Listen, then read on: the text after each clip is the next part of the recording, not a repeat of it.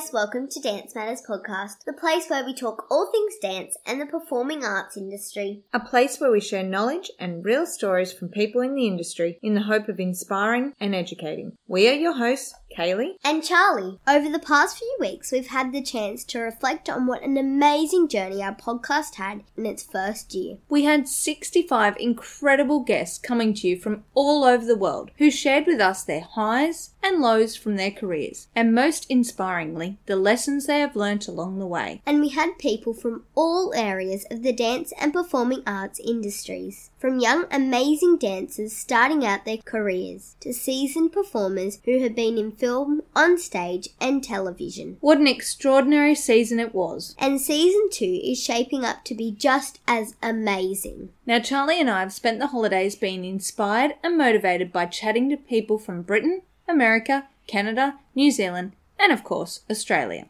We have so many amazing interviews to share with you. We cannot wait for you to hear them. Without giving away too much, we thought we would share our first guest with you. In Season 2, we are starting with a bang. Not only has this dancer done 2 world tours with Katy Perry, he has also shared the stage with Taylor Swift and Jennifer Lopez. And he has also worked with the one and only Britney Spears. He shares a truly amazing journey with us, from growing up dealing with bullying and relentless tormenting. Dance was my safe place, It was my place where I felt safe. I was bullied a lot when I was in school, as I said, being one of the only boy dancers, not just in Tasmania, but in Launceston, the smaller town that I grew up in. There wasn't a lot of other boys dancing, and so obviously I was picked on a lot, didn't have a lot of friends. So going to the dance studio was my place where I felt safe, and I loved being there. I loved dancing. I loved expressing my feelings through the movement and the music, and that's where all my friends were.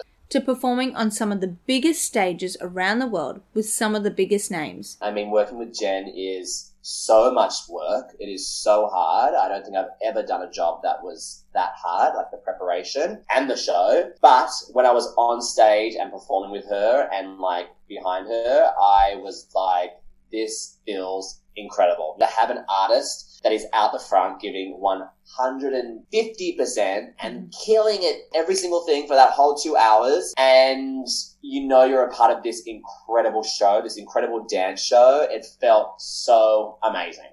This is a story you won't want to miss. I'm so excited to bring you our interview with Lockie Brownlee. And that's just one of the amazing interviews coming your way this season. We can't wait to share more with you. Remember, you can find all of our previous episodes on Spotify, iHeartRadio, Apple Podcasts and Stitcher. Please feel free to get in touch with any feedback or questions you have via DM on Instagram at Dance Matters Podcast. Don't forget to head over to My Diva Squad, previously known as Diva Jolly Australia, to check out their amazing dance bags and dance accessories. You can find them on Instagram at My Diva Squad, and soon their website will be updated as well. Keep dancing. And remember, listen, love and learn. Catch you next time. Bye.